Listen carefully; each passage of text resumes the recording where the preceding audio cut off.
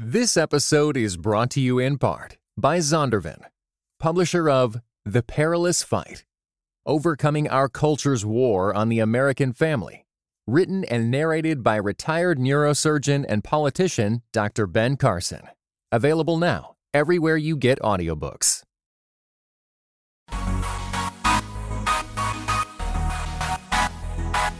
Dynamic voices for a diverse church. This is Pass the Mic.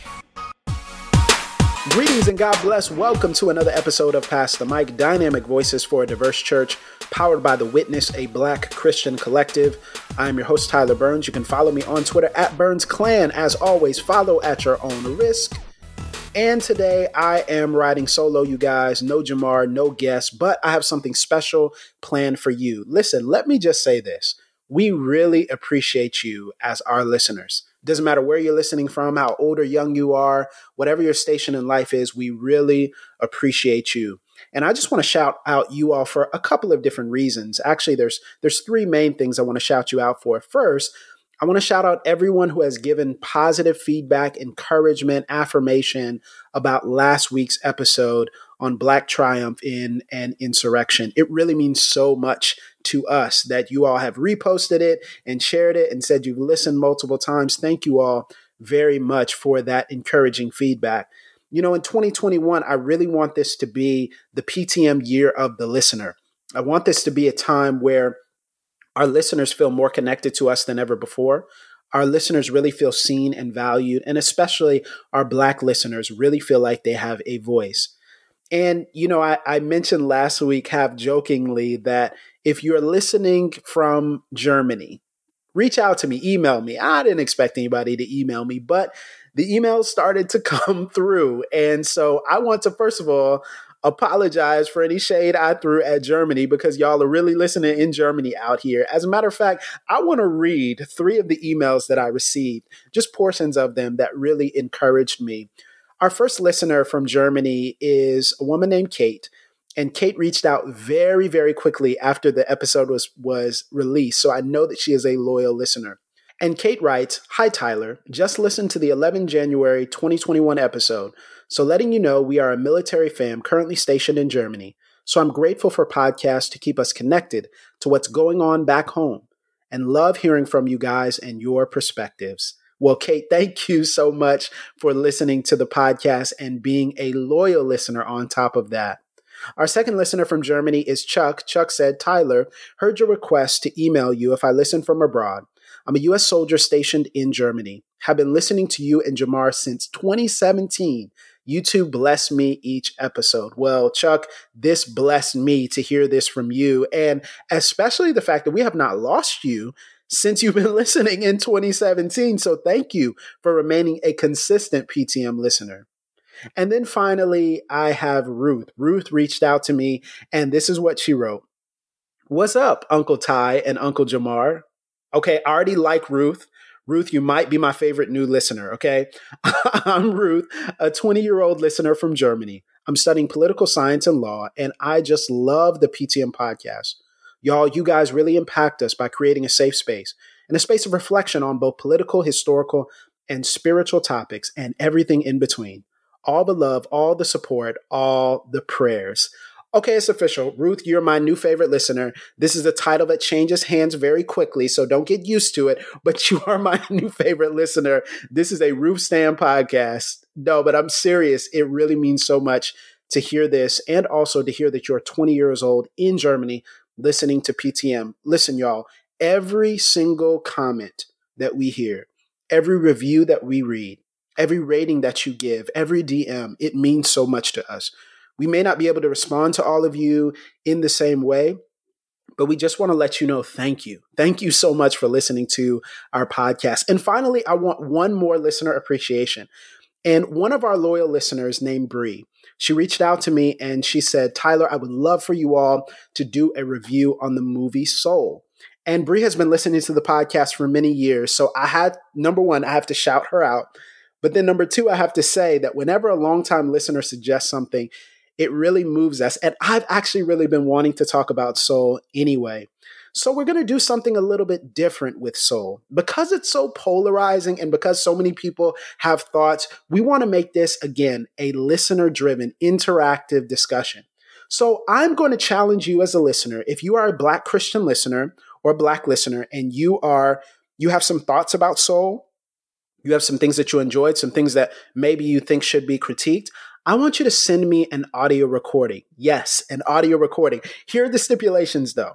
You need to say your first name, where you're listening from, something you disliked or liked about the film, and you have to keep it to about 30 to 45 seconds. I want to get as many of these as we possibly can. And send those to tyler@thewitnessbcc.com. And if you put in the caption PTM Soul Review, I'll know that this is what you want it to go toward. And then Jamar and I, maybe with some special guests, will play some of these on the podcast. And we'll also respond to them and give you our thoughts on the new animated movie Soul. Shout out to Bree for a phenomenal idea. And thank you so much for listening to our podcast. Well, as most of you know, today is MLK Day. And this is a very special day for many of us as we reflect on the life and legacy of this great human rights and civil rights leader, a Black pastor, of course, from the South, who stood for justice and love in a time where that was very difficult to do. And so many of us think highly of Dr. King, but we want to read King in context. And so today I actually want to read for you the letter from a Birmingham jail. And this is something that Jamar has done in previous years with the Frederick Douglass speech that's very famous, What to a Slave is the 4th of July. And this particular speech that I'm going to read, it's actually a letter that was written on the 16th of April in 1963 from a Birmingham jail where King was incarcerated for nonviolent direct action. It was written to a coalition, a council of white clergymen who had written the letter to a Birmingham jail, basically telling King that he was an outside agitator and that nonviolent direct action was not the right way for him to achieve justice for all. And so I felt like this was pertinent for us to read today. And hopefully this is something that perhaps you can incorporate in your daily commute. If you're driving into work, if you have to work today or tomorrow, you can listen to it, or perhaps even gather your family around and listen to this reading. It's quite long, it's quite lengthy, but I'm going to stick in there and read the entire thing just for you, our listeners, a special treat on MLK Day, Letter from a Birmingham Jail.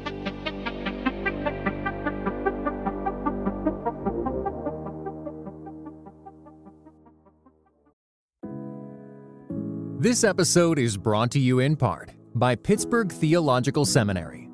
Pittsburgh Theological Seminary students are grounded in faith and formed in community. PTS students are preparing for ministry with Master of Divinity, Master of Arts, Doctor of Ministry, and certificate programs. Begin your master's or certificate program in person or online. Financial aid is available. Visit pts.edu/admit.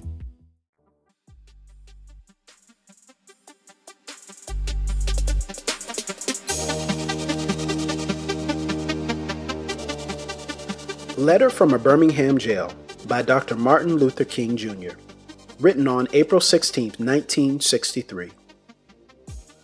My dear fellow clergymen, while confined here in the Birmingham City Jail, I came across your recent statement calling my present activities, quote, unwise and untimely. Seldom do I pause to answer criticism of my work and ideas. If I sought to answer all the criticisms that cross my desk, my secretaries would have little time for anything other than such correspondence in the course of the day, and I would have no time for constructive work. But since I feel that you are men of genuine goodwill and that your criticisms are sincerely set forth, I want to try to answer your statement in what I hope will be patient and reasonable terms.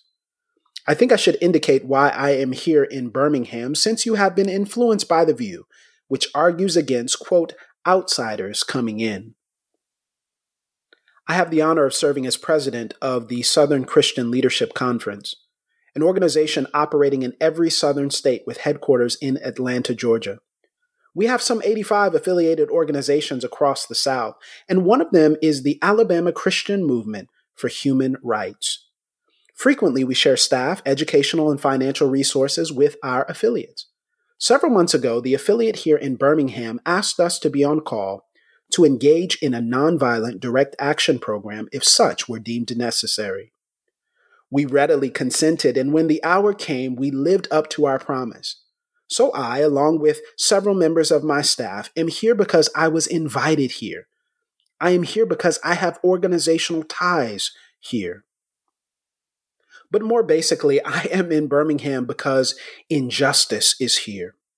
Just as the prophets of the 8th century BC left their villages and carried their "Thus saith the Lord" far beyond the boundaries of their hometowns, and just as the Apostle Paul left his village of Tarsus and carried the gospel of Jesus Christ to the far corners of the Greco-Roman world, so am I compelled to carry the gospel of freedom beyond my own hometown.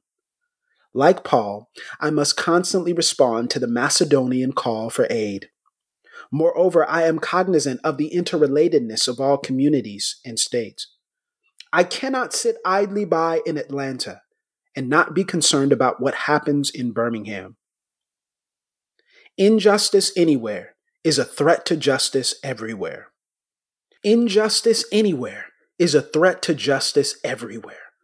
We are caught in an inescapable network of mutuality, tied in a single garment of destiny. Whatever affects one directly affects all indirectly. Never again can we afford to live with the narrow, provincial, outside agitator idea.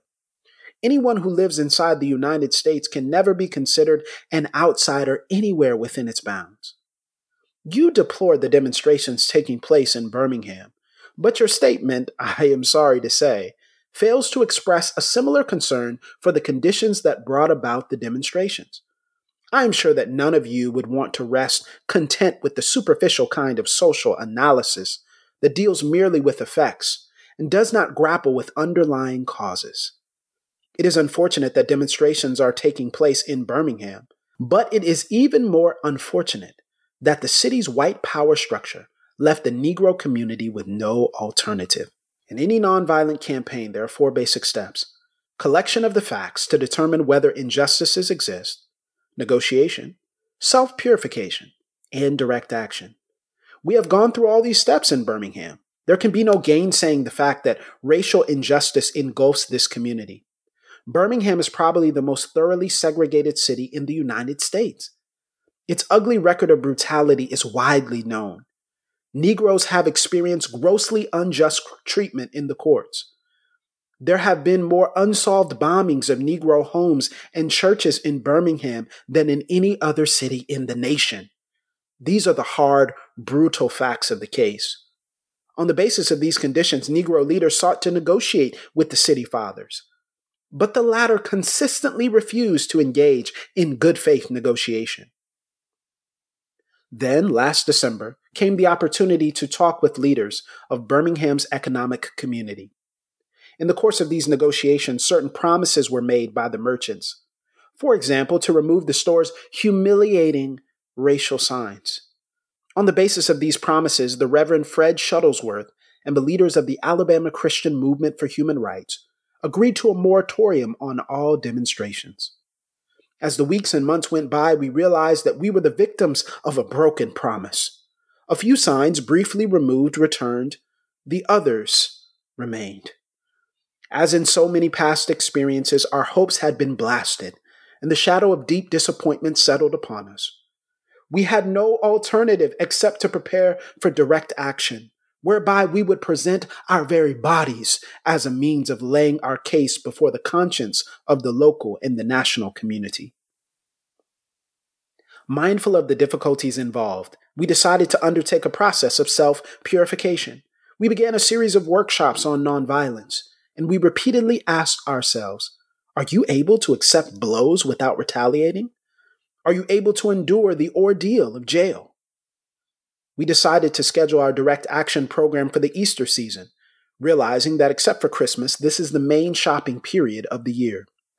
Knowing that a strong economic withdrawal program would be the product of direct action, we felt that this would be the best time to bring pressure to bear on the merchants for the needed change. Then it occurred to us that Birmingham's mayoral election was coming up in March, and we speedily decided to postpone action until after Election Day. when we discovered that the Commissioner of Public Safety, Eugene Bull Connor, had piled up enough votes to be in the runoff, we decided again to postpone action until the day after the runoff, so that the demonstrations could not be used to cloud the issues. Like many others, we waited to see Mr. Connor defeated, and to this end we endured postponement after postponement. Having aided in this community need, we felt that our direct action program could be delayed no longer. You may well ask, why direct action? Why sit-ins, marches, and so forth? Isn't negotiation a better path? You are right in calling for negotiation. Indeed, this is the very purpose of direct action. Nonviolent direct action seeks to create such a crisis and foster such a tension that a community which has constantly refused to negotiate is forced to confront the issue. It seeks so to dramatize the issue that it can no longer be ignored. My citing the creation of tension as part of the work of the nonviolent resistor may sound rather shocking, but I must confess that I am not afraid of the word tension. I've earnestly opposed violent tension, but there is a type of constructive nonviolent tension which is necessary for growth. Just as Socrates felt that it was necessary to create tension in the mind so that individuals could rise from the bondage of myths and half-truths to the unfettered realm of creative analysis and objective appraisal, so must we see the need for nonviolent gadflies to create the kind of tension in society that will help men rise from the dark depths of prejudice and racism to the majestic heights of understanding and brotherhood. The purpose of our direct action program is to create a situation so crisis-packed that it will inevitably open the door to negotiation. I therefore concur with you in your call for negotiation. Too long has our beloved Southland been bogged down in a tragic effort to live in monologue rather than dialogue. One of the basic points in your statement is that the action that I and my associates have taken in Birmingham is untimely. Some have asked, why didn't you give the new city administration time to act? The only answer that I can give to this query is that the new Birmingham administration must be prodded about as much as the outgoing one before it will act. We are sadly mistaken if we feel that the election of Albert Boutwell as mayor will bring the millennium to Birmingham. While Mr. Boutwell is a much more gentle person than Mr. Connor, they are both segregationists, dedicated to maintenance of the status quo. I have hope that Mr. Boutwell will be reasonable enough to see the futility of massive resistance to desegregation. But he will not see this without pressure from devotees of civil rights. My friends, I must say to you that we have not made a single gain in civil rights without determined legal and nonviolent pressure. Lamentably, it is a historical fact that privileged groups seldom give up their privileges voluntarily. Individuals may see the moral light and voluntarily give up their unjust posture.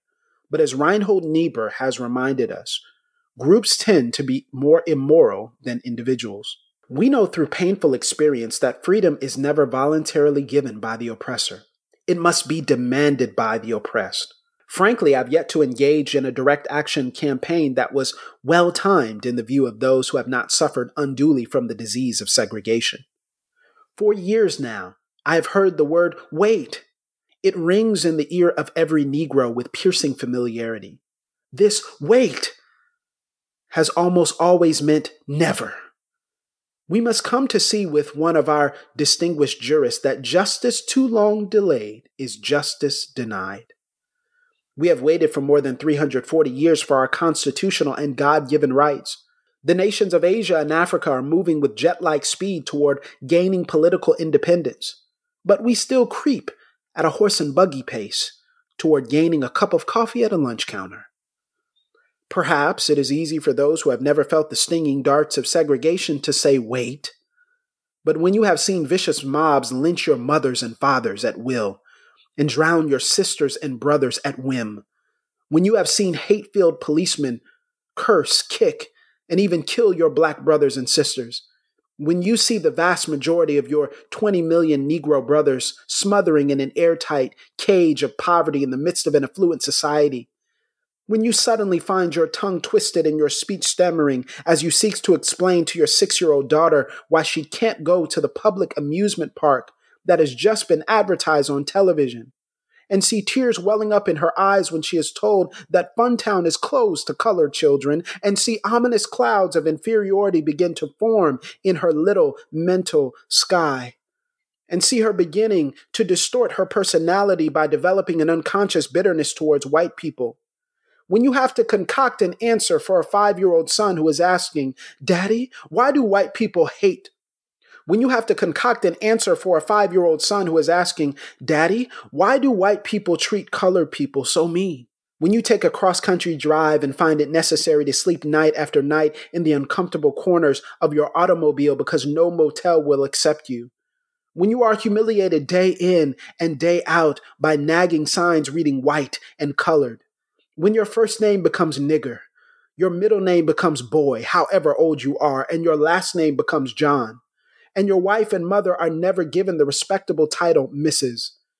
When you are harried by day and haunted by night by the fact that you are a Negro, living constantly at tiptoe stance, never quite knowing what to expect next, and are plagued with inner fears and outer resentments.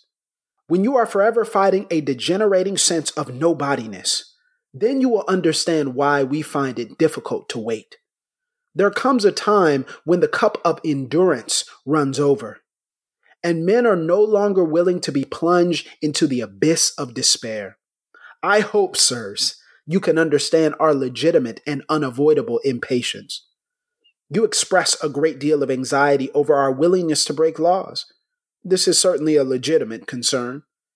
Since we so diligently urge people to obey the Supreme Court's decision of 1954, outlawing segregation in the public schools, at first glance it may seem rather paradoxical for us consciously to break laws.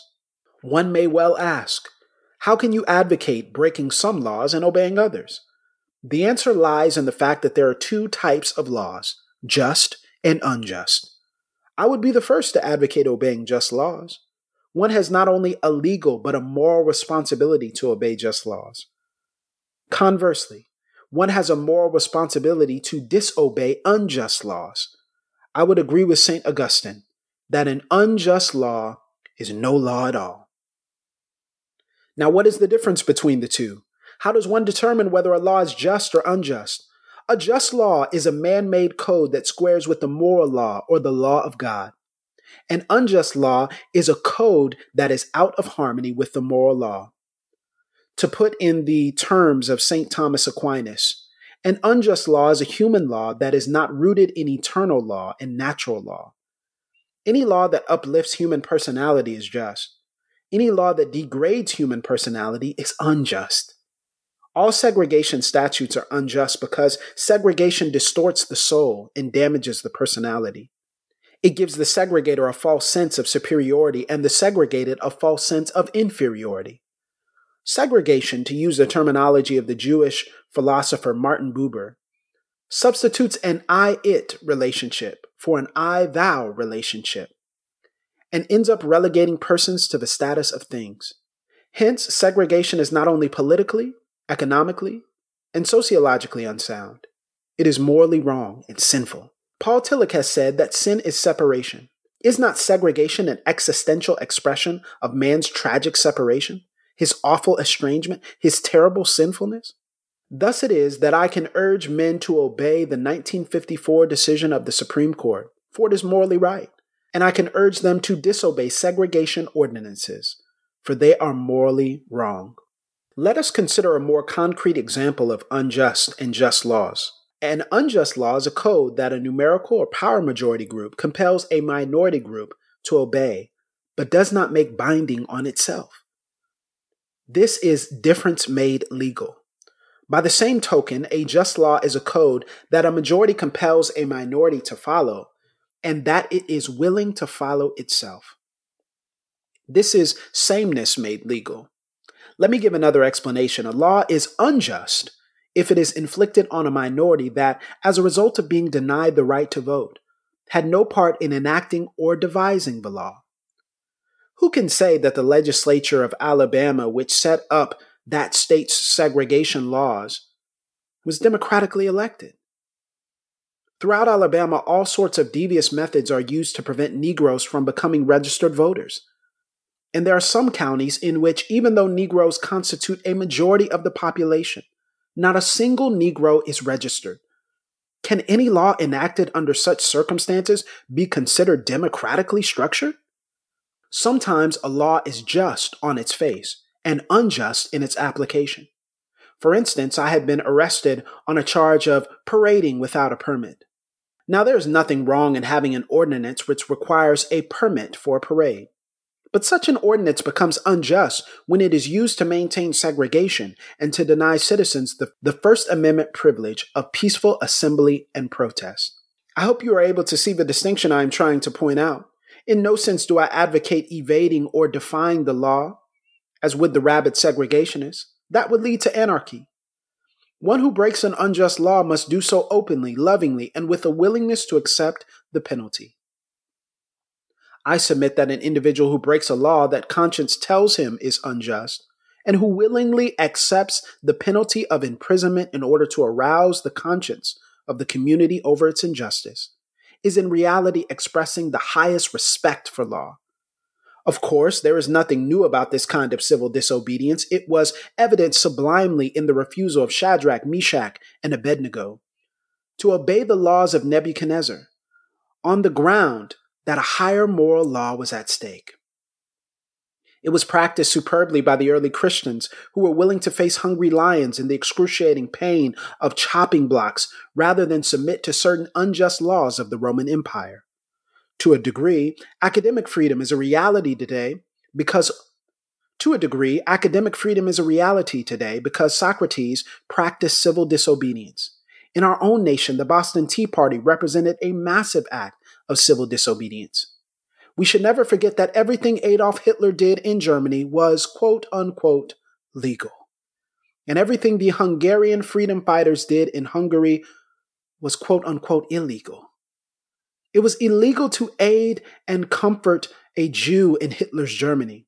Even so, I am sure that had I lived in Germany at the time, I would have aided and comforted my Jewish brothers. If I lived in a communist country where certain principles dear to the Christian faith are suppressed, I would openly advocate disobeying the country's anti-religious laws. I must make two confessions to you, my Christian and Jewish brothers. First, I must confess that over the past few years, I have been gravely disappointed with the white moderate.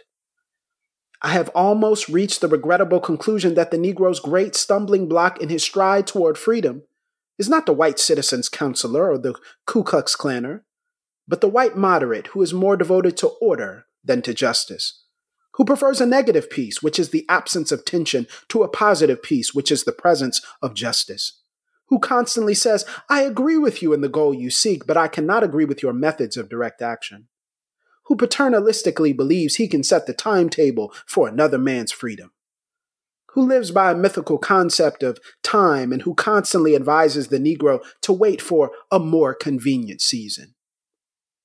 Shallow understanding from people of goodwill is more frustrating than absolute misunderstanding from people of ill will.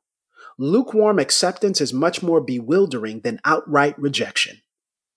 I had hoped that the white moderate would understand that law and order exist for the purpose of establishing justice, and that when they fail in this purpose, they become the dangerously structured dams that block the flow of social progress. I had hoped that the white moderate would understand that the present tension in the South is a necessary phase in the transition from an obnoxious negative peace, in which the Negro passively accepted his unjust plight, to a substantive and positive peace, in which all men will respect the dignity and worth of human personality. Actually, we who engage in nonviolent direct action are not the creators of tension. We merely bring to the surface the hidden tension that is already alive. We bring it out in the open, where it can be seen and dealt with, like a boil that can never be cured so long as it is covered up, but must be exposed with all its ugliness to the natural medicines of air and light. Injustice must be exposed, with all the tension its exposure creates, to the light of human conscience and the air of national opinion before it can be cured. In your statement, you assert that our actions, even though peaceful, must be condemned because they precipitate violence. But is this a logical assertion? Isn't this like condemning a robbed man because his possession of money precipitated the evil act of robbery? Isn't this like condemning Socrates because his unswerving commitment to the truth and his philosophical inquiries precipitated the act by the misguided populace in which they made him drink hemlock? Isn't this like condemning Jesus because his unique God consciousness and never ceasing devotion to God's will precipitated the evil act of crucifixion? We must come to see that, as the federal courts have consistently affirmed, it is wrong to urge an individual to cease his efforts to gain his basic constitutional rights because the quest may precipitate violence. Society must protect the robbed and punish the robber. I had also hoped that the white moderate would reject the myth concerning time in relation to the struggle for freedom. I've just received a letter from a white brother in Texas. He writes, quote, "All Christians know that the colored people will receive equal rights eventually, but it is possible that you are in too great a religious hurry. It has taken Christianity almost 2,000 years to accomplish what it has, but teachings of Christ take time to come on earth." End quote. Such an attitude stems from a tragic misconception of time, from the strangely irrational notion that there is something in the very flow of time that will inevitably cure all ills. Actually, time itself is neutral. It can be used either destructively or constructively. More and more, I feel that the people of ill will have used time much more effectively than the people of goodwill. We will have to repent in this generation not merely for the hateful words and actions of the bad people, but for the appalling silence of the good people. Human progress never rolls in on wheels of inevitability. It comes through the tireless efforts of men willing to be co-workers with God. And without this hard work, time itself becomes an ally of the forces of social stagnation. We must use time creatively in the knowledge that the time is always ripe to do right. Now is the time to make real the promise of democracy and transform our pending national elegy into a creative psalm of brotherhood. Now is the time to lift our national policy from the quicksand of racial injustice to the solid rock of human dignity. You speak of our activity in Birmingham as extreme. At first, I was rather disappointed that fellow clergymen would see my nonviolent efforts as those of an extremist. I began thinking about the fact that I stand in the middle of two opposing forces in the Negro community. One is a force of complacency, made up in part of Negroes who, as a result of long years of oppression, are so drained of self-respect and a sense of somebodyness that they have adjusted to segregation. And in part of a few middle-class Negroes who, because of a degree of academic and economic security, and because in some ways they profit by segregation, have become insensitive to the problems of the masses. The other force is one of bitterness and hatred, and it comes perilously close to advocating violence. It is expressed in the various black nationalist groups that are springing up across the nation, the largest and best known being Elijah Muhammad's Muslim movement. Nourished by the Negro's frustration over the continued existence of racial discrimination, this movement is made up of people who have lost faith in America, who have absolutely repudiated Christianity, and who have concluded that the white man is an incorrigible devil. I have tried to stand between these two forces, saying that we need to emulate neither the do-nothingism of the complacent, nor the hatred and despair of the black nationalist. For there is a more excellent way of love and nonviolent protest. I am grateful to God that through the influence of the Negro Church, the way of nonviolence became an integral part of our struggle. If this philosophy had not merged, by now many streets of the South would, I am convinced, be flowing with blood. And I'm further convinced that if our white brothers dismiss as rabble-rousers and outside agitators those of us who employ nonviolent direct action, and if they refuse to support our nonviolent efforts, millions of Negroes will, out of frustration and despair, seek solace and security in black nationalist ideologies, a development that would inevitably lead to a frightening racial nightmare. Oppressed people cannot remain oppressed forever. The yearning for freedom eventually manifests itself, and that is what has happened to the American Negro. Something within has reminded him of his birthright of freedom, and something without has reminded him that it can be gained. Consciously or unconsciously, he has been caught up by the zeitgeist, And with his black brothers of Africa and his brown and yellow brothers of Asia, South America, and the Caribbean, the United States Negro is moving with a sense of great urgency towards the promised land of racial justice. If one recognizes this vital urge that has engulfed the Negro community, one should readily understand why public demonstrations are taking place. The Negro has many pent-up resentments and latent frustrations, and he must release them. So let him march. Let him make prayer pilgrimages to the city hall. Let him go on freedom rides and try to understand why he must do so. If his repressed emotions are not released in nonviolent ways, they will seek expression through violence. This is not a threat, but a fact of history. So I have not said to my people, get rid of your discontent.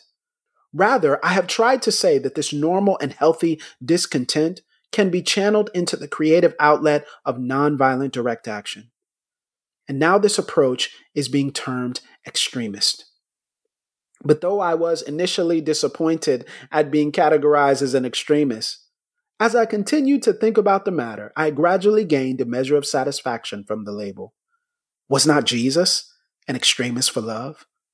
Love your enemies, bless them that curse you, do good to them that hate you, and pray for them which despitefully use you and persecute you. Was not Amos an extremist for justice? Let justice roll down like waters and righteousness like an ever-flowing stream. Was not Paul an extremist for the Christian gospel? I bear in my body the marks of the Lord Jesus. Was not Martin Luther an extremist?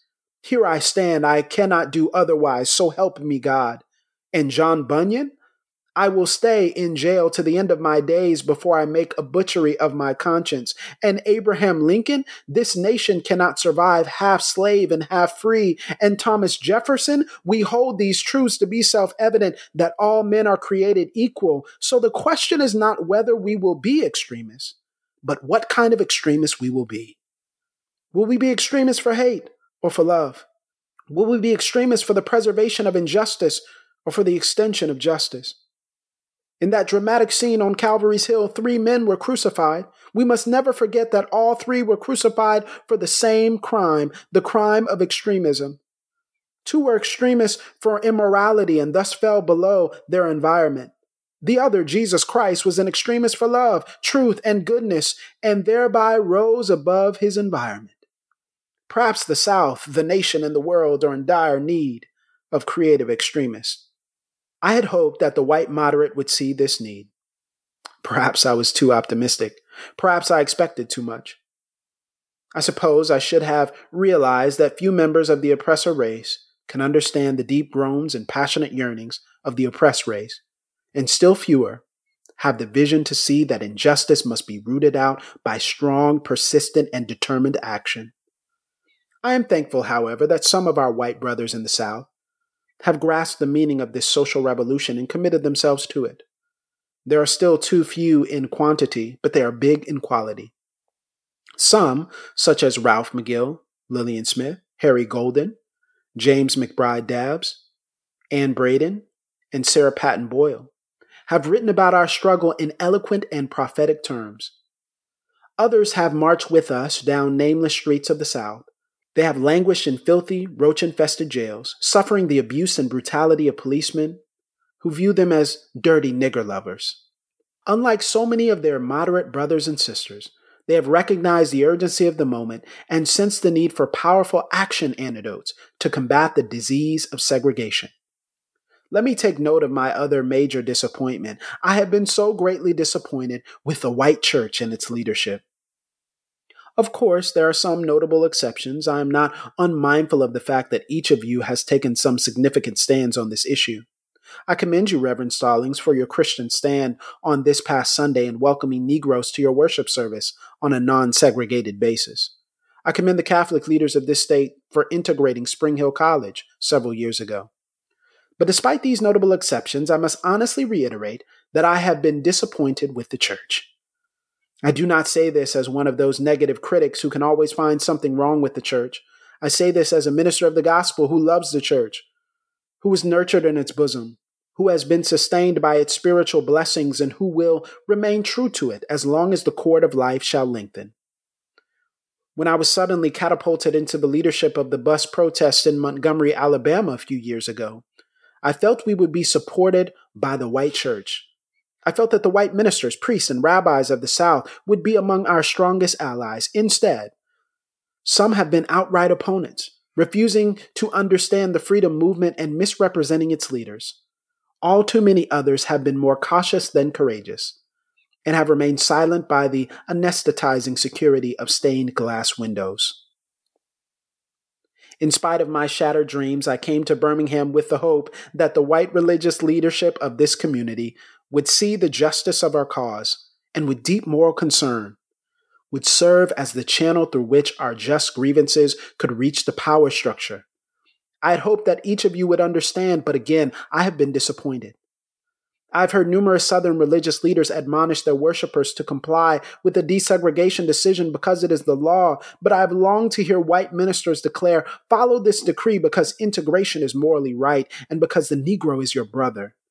In the midst of blatant injustices inflicted upon the Negro, I have watched white churchmen stand on the sideline and mouth pious irrelevancies and sanctimonious trivialities. In the midst of a mighty struggle to rid our nation of racial and economic injustice, I have heard many ministers say, those are social issues with which the gospel has no real concern. And I have watched many churches commit themselves to a completely otherworldly religion, which makes a strange, unbiblical distinction between body and soul, between the sacred and secular.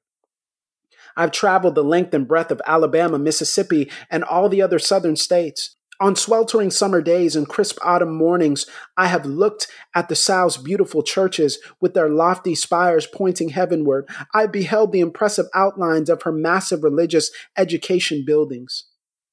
Over and over, I found myself asking, what kind of people worship here? Who is their God? Where were their voices when the lips of Governor Barnett dripped with words of interposition and nullification? Where were they when Governor Wallace gave a clarion call for defiance and hatred? Where were their voices of support when bruised and weary Negro men and women decided to rise from the dark dungeons of complacency to the bright hills of creative protest? Yes, these questions are still in my mind. In deep disappointment, I've wept over the laxity of the church, but be assured that my tears have been tears of love. There can be no deep disappointment where there is not deep love. Yes, I love the church. How could I do otherwise? I'm in a rather unique position of being the son, grandson, and the great-grandson of preachers. Yes, I see the church as the body of Christ, but oh, how we have blemished and scarred that body through social neglect and through fear of being nonconformist. There was a time when the church was very powerful, in the time when the early Christians rejoiced at being deemed worthy to suffer for what they believed. In those days, the church was not merely a thermometer that recorded the ideas and principles of popular opinion. It was a thermostat that transformed the mores of society.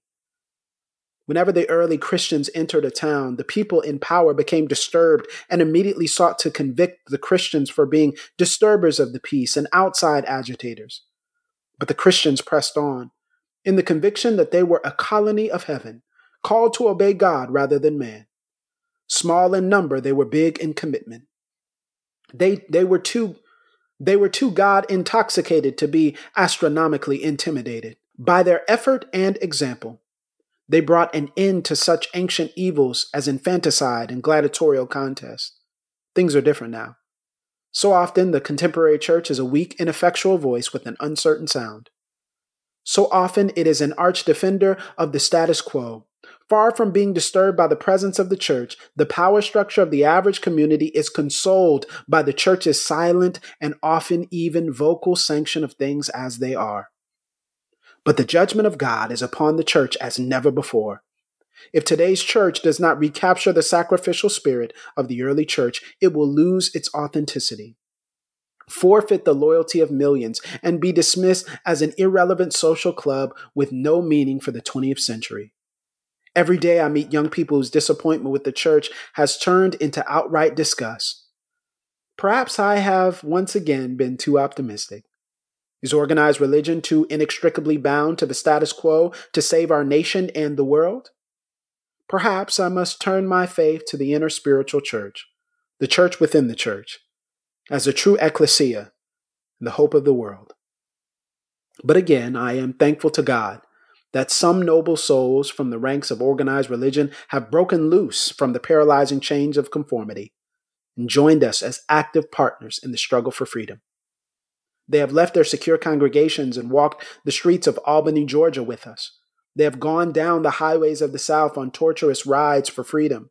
Yes, they have gone to jail with us. Some have been dismissed from their churches, have lost the support of their bishops and fellow ministers, but they have acted in the faith that right defeated is stronger than evil triumphant. Their witness has been the spiritual salt that has preserved the true meaning of the gospel in these troubled times. They have carved a tunnel of hope through the dark mountain of disappointment. I hope the church as a whole will meet the challenge of this decisive hour, but even if the church does not come to the aid of justice, I have no despair about the future. I have no fear about the outcome of our struggle in Birmingham, even if our motives are at present misunderstood. We will reach the goal of freedom in Birmingham and all over the nation, because the goal of America is freedom. Abused and scorned though we may be, our destiny is tied up with America's destiny. Before the Pilgrims landed at Plymouth, we were here. Before the pen of Jefferson etched the majestic words of the Declaration of Independence across the pages of history, we were here. For more than 2 centuries, our forebears labored in this country without wages. They made cotton king. They built the homes of their masters while suffering gross injustice and shameful humiliation. And yet, out of a bottomless vitality, they continue to thrive and develop. If the inexpressible cruelties of slavery could not stop us, the opposition we now face will surely fall. We will win our freedom, because the sacred heritage of our nation and the eternal will of God are embodied in our echoing demands. Before closing, I feel impelled to mention one other point in your statement that has troubled me profoundly. You warmly commended the Birmingham police force for keeping order and preventing violence. I doubt that you would have so warmly commended the police force if you had seen its dogs sinking their teeth into unarmed, nonviolent Negroes. I doubt that you would so quickly commend the policemen if you were to observe their ugly and inhumane treatment of Negroes here in the city jail. If you were to watch them push and curse old Negro women and young Negro girls, if you were to see them slap and kick old Negro men and young boys, if you were to observe them as they did on 2 occasions, refuse to give us food because we wanted to sing our grace together, I cannot join you in your praise of the Birmingham Police Department. It is true that the police have exercised a degree of discipline in handling the demonstrators. In this sense, they have conducted themselves rather non-violently in public. But for what purpose? To preserve the evil system of segregation? Over the past few years, I have consistently preached that nonviolence demands that the means we use must be as pure as the ends we seek. I've tried to make clear that it is wrong to use immoral means to attain moral ends. But now I must affirm that it is just as wrong, or perhaps even more so, to use moral means to preserve But now I must affirm that it is just as wrong, or perhaps even more so, to use moral means to preserve immoral ends. Perhaps Mr. Connor and his policemen have been rather nonviolent in public, as was Chief Pritchett in Albany, Georgia, but they have used the moral means of nonviolence to maintain the immoral end of racial injustice. As T.S. Eliot has said, the last temptation is the greatest treason, to do the right deed for the wrong reason. I wish you had commended the Negro sit-inners and demonstrators of Birmingham for their sublime courage, their willingness to suffer, and their amazing discipline in the midst of great provocation. One day, the South will recognize its real heroes. They will be the James Merediths. With the noble sense of purpose that enables them to face jeering and hostile mobs, and with the agonizing loneliness that characterizes the life of the pioneer. They will be old, oppressed, battered Negro women, symbolized in a 72-year-old woman in Montgomery, Alabama, who rose up with a sense of dignity and with her people decided not to ride segregated buses, and who responded with ungrammatical profundity to one who inquired about her weariness, "My feet is tired, but my soul is rested." My feet is tired, but my soul is at rest. They will be the young high school and college students, the young ministers of the gospel and a host of their elders, courageously and nonviolently sitting in at lunch counters and willingly going to jail for conscience sake. One day the South will know that when these disinherited children of God sat down at lunch counters, they were in reality standing up for what is best in the American dream and for the most sacred values in our Judeo-Christian heritage, thereby bringing our nation back to those great wells of democracy which were dug deep by the founding fathers in their formulation of the Constitution and the Declaration of Independence. Never before have I written so long a letter. I'm afraid it is much too long to take your precious time. I can assure you that it would have been much shorter if I had been writing from a comfortable desk. But what else can one do when he is alone in a narrow jail cell, other than write long letters, think long thoughts, and pray long prayers? If I have said anything in this letter that overstates the truth and indicates an unreasonable impatience, I beg you to forgive me. If I have said anything that understates the truth and indicates my having a patience that allows me to settle for anything less than brotherhood, I beg God to forgive me. I hope this letter finds you strong in the faith. I also hope that circumstances will soon make it possible for me to meet each of you, not as an integrationist or civil rights leader, but as a fellow clergyman and a Christian brother. Let us all hope that the dark clouds of racial prejudice will soon pass away and the deep fog of misunderstanding will be lifted from our fear-drenched communities. And in some not too distant tomorrow, the radiant stars of love and brotherhood will shine over our great nation with all their scintillating beauty. Yours for the cause of peace and brotherhood, Martin Luther King, Jr. Happy MLK Day.